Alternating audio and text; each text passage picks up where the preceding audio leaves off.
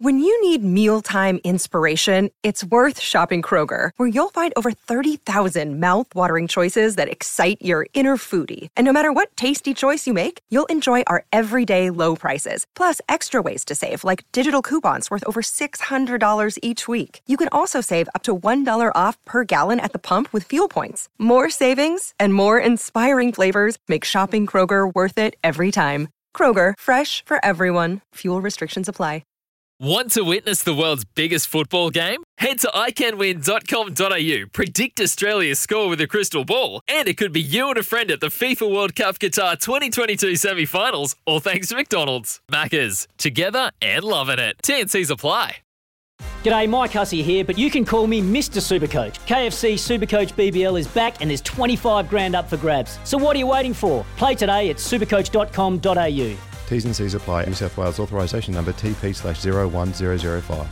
My privilege, pleasure to introduce John Wright, former New Zealand batsman, of course, former New Zealand cricket coach, former cricket coach extraordinary around the world, actually, and the perfect guy to bring in on the eve of New Zealand kicking off their performance in the T20 World Cup, amongst other issues. Righty, good morning to you. First of all, sad news about old Fred Goodall. What a character he was out in the middle. Yes, it was. Well, good morning, Smithy. Yeah, no, Fred was part of our era of cricket, really. I think he had umpired 27 tests. He was part of the 80s, and of course, he brought quite a strong attitude to umpiring, but he was greatly. I think we secretly admired Fred. Well, he had to put up with a bit. You were around during his most turbulent times in the sport. What were your observations around that time? Well, I suppose it was really the West Indies series that everyone remembers. I played a fair bit with Michael Holding when I was playing with Derbyshire, and Mikey always referred to Fred as that man Goodall. And it really, we played the first test, I think, in Carisbrook. The West Indies had come off a pretty tough tour in Australia, and the New Zealand tour was always, at the end of it, and they were probably looking forward to getting home. And it was a tough series, and they bowled at such a velocity that I think not only the batsmen, but the umpires struggled to keep up with them. And we had that incident chasing a very small total at Carisbrook where Michael Holding kicked down the stumps. And then we got to Christchurch, and to be fair, they didn't get the rub of the green, and Fred was involved in some of that decision-making. And I think it was the last morning of the match. It was petering out to be a draw, and it was a cold, sort of overcast day at Lancaster Park. And the fortnight had finished by Colin Croft bowling 2 beamers at Jeremy Coney. And then the next morning in the session, at some stage, Croft, who had a particularly long run-up, came sort of racing in from the northern end and actually ran right into the back of Fred, who was just standing in his umpire's position, and knocked him for 6, really. I mean, it was a full-on blow. He went through the stumps.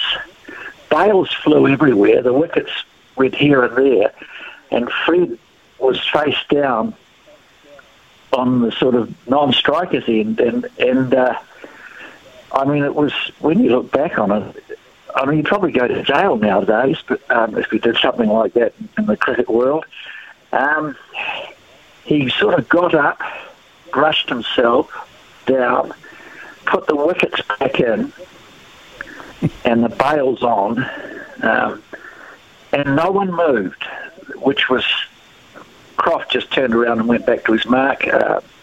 Clive Lloyd, I think he was standing at the roundabout second slip, the captain, never moved, and the game carried on. It had sort of followed on from an incident earlier in the match where the West Indies remained in their dressing room at tea time because they were so upset by some of the decisions that were made. So Fred, through that whole sort of episode and test series, showed remarkable composure and strength of character.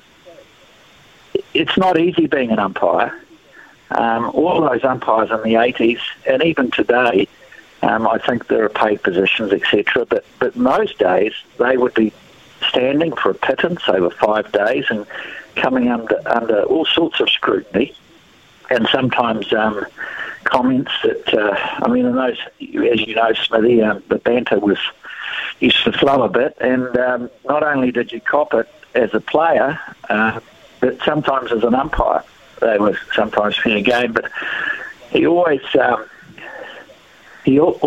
his composure. He was almost military-like in his attitude, or a stern school teacher. I used to love asking him how many balls to come. You could be standing at square leg or cover, and he would reply, "There are 3 balls to come," in a very loud and definitive voice. So I think that he was part of our cricket in those days, and he's a good New Zealander, and sympathies go out to his family. I remember him very fondly. I do too, and I extend those sympathies as well. And what I also remember about those umpires back then, they didn't have the chance to have their decisions overturned or repaired from someone sitting upstairs. They had to live and die by that moment, and that was the era that they lived in. So thanks for those sentiments, Righty. Let's move on to the T20 World Cup. You have a vast background and knowledge of a lot of the people involved in this with your association with the IPL. How do you rate our chances? How do you think the balance of our side is going into this? Well, I was just looking at the results, knowing I had to talk with you, Smithy. I think we've got as good a chance as anyone. Overnight, Afghanistan thrashed the West Indies. Afghanistan are in our group. We've got quite a tough group because we've got Pakistan, India and Afghanistan, who will be in Bangladesh, I think, who are very used to the conditions. If they are slow, not spin-friendly, but spinners may be an important part of the bowling attack. If I was looking at New Zealand, I think their batting looks good. In T20 cricket, to be honest, the most consistent part of your game is what I call the defensive side, which is actually your fielding and your bowling, because if you get that sorted, you generally know that can be the most consistent part of your game. The batting can go up and down. You can have some good days and bad days, but if your bowling and your fielding is strong, then you're always in the game. Looking at the practice results thus far, New Zealand, in their first game against Australia, they were defending, I think, 156 or thereabouts, and after 16 overs, the Aussies were 118 for 6. So in the last 4 overs, they managed to get 40 off those 4 overs and lose 1 wicket and then win the game. And then in the match against England, New Zealand, we conceded 66 runs off our last 4 overs. At the end of the 16th, if I read the score chart correctly, I think England were 117 for 5 and ended up getting another 60-odd runs.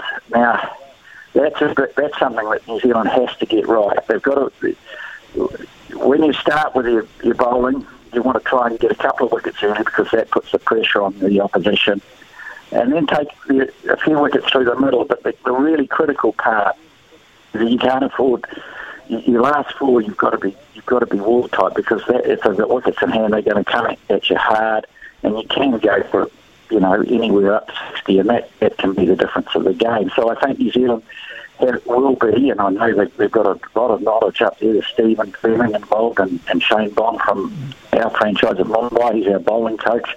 Gary Stead. I would imagine they'll be looking who's going to bowl those last 4 overs, and just looking at it from a distance, I think a name to me that pops up is Mitchell Satner. I think he should be. I think he's a fantastic 20-over bowler.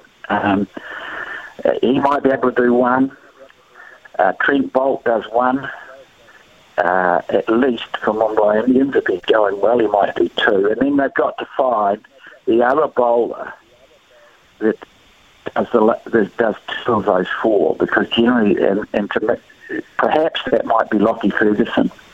And I think that's really the area that they'll be looking at.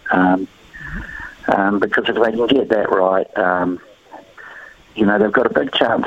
Well, every team's got a chance, because the beauty about T20 cricket, if you love your cricket, watch it, because there's going to be some upsets, and it's going to be a really interesting competition.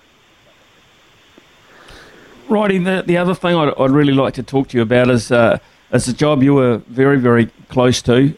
You were the first non-Indian to coach the Indian national team, and you had a great run, I think close to 5.5 years, which is absolutely amazing when you consider the volatility around the job and the expectations. Then, of course, Greg Chappell took over from you and lasted about the length of time it is to make a cup of tea these days. And all of a sudden, Ravi Shastri's had quite a nice reign, but that's come to an end.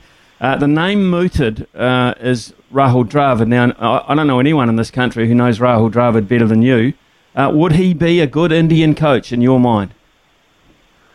Oh, yes. Rahul, I was very fortunate to have 5 or 6 senior players at that time in the Indian cricket team: Anil Congress, Sachin Tendulkar, Ganguly, Srinath, and Rahul Dravid was the vice captain, and he was a very calming influence for our team.